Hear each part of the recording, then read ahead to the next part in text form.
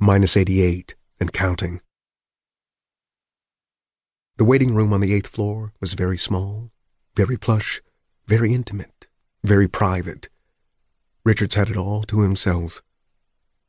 At the end of the elevator ride, 3 of them had been promptly whisked away down a plushly carpeted corridor by 3 cops: Richards, the man with the sour voice, and the kid who blinked a lot had been taken here. A receptionist who vaguely reminded Richards of one of the old TV sex stars, Liz Kelly, Grace Taylor, he had watched as a kid, smiled at the 3 of them when they came in.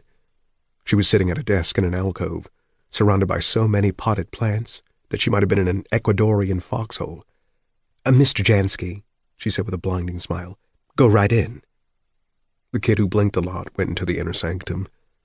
Richards and the man with the sour voice, whose name was Jimmy Laughlin, made wary conversation. Richards discovered that Laughlin lived only 3 blocks away from him, on Dock Street. He had held a part-time job until the year before as an engine wiper for General Atomics, and had then been fired for taking part in a sit-down strike, protesting leaky radiation shields. "Well, I'm alive, anyway," he said. "According to those maggots, that's all that counts. I'm sterile, of course. That don't matter. That's one of the little risks you run for the princely sum of $7 a day." When G.A. had shown him the door, the withered arm had made it even tougher to get a job. His wife had come down with bad asthma 2 years before, was now bedridden. "Finally, I decided to go for the big brass ring," Laughlin said with a bitter smile. "Maybe I'll get a chance to push a few creeps out a high window before McCone's boys get me." "Do you think it really is the Running Man?" "Bet your sweet ass. Give me one of those cruddy cigarettes, pal." Richards gave him one. The door opened, and the kid who blinked a lot came out on the arm of a beautiful dolly, wearing 2 handkerchiefs and a prayer. The kid gave them a small, nervous smile as they went by. "Mr. Laughlin, would you go in, please?"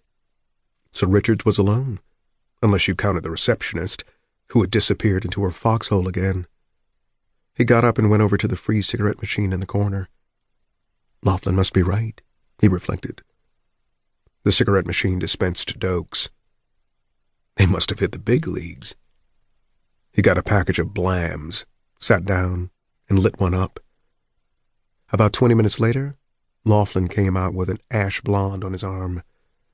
"A friend of mine from the carpool," he said to Richards, and pointed at the blonde. She dimpled dutifully. Laughlin looked pained. "At least the bastard talks straight," he said to Richards. "See ya." He went out. The receptionist poked her head out of her foxhole. "Mr. Richards, would you step in, please?" He went in.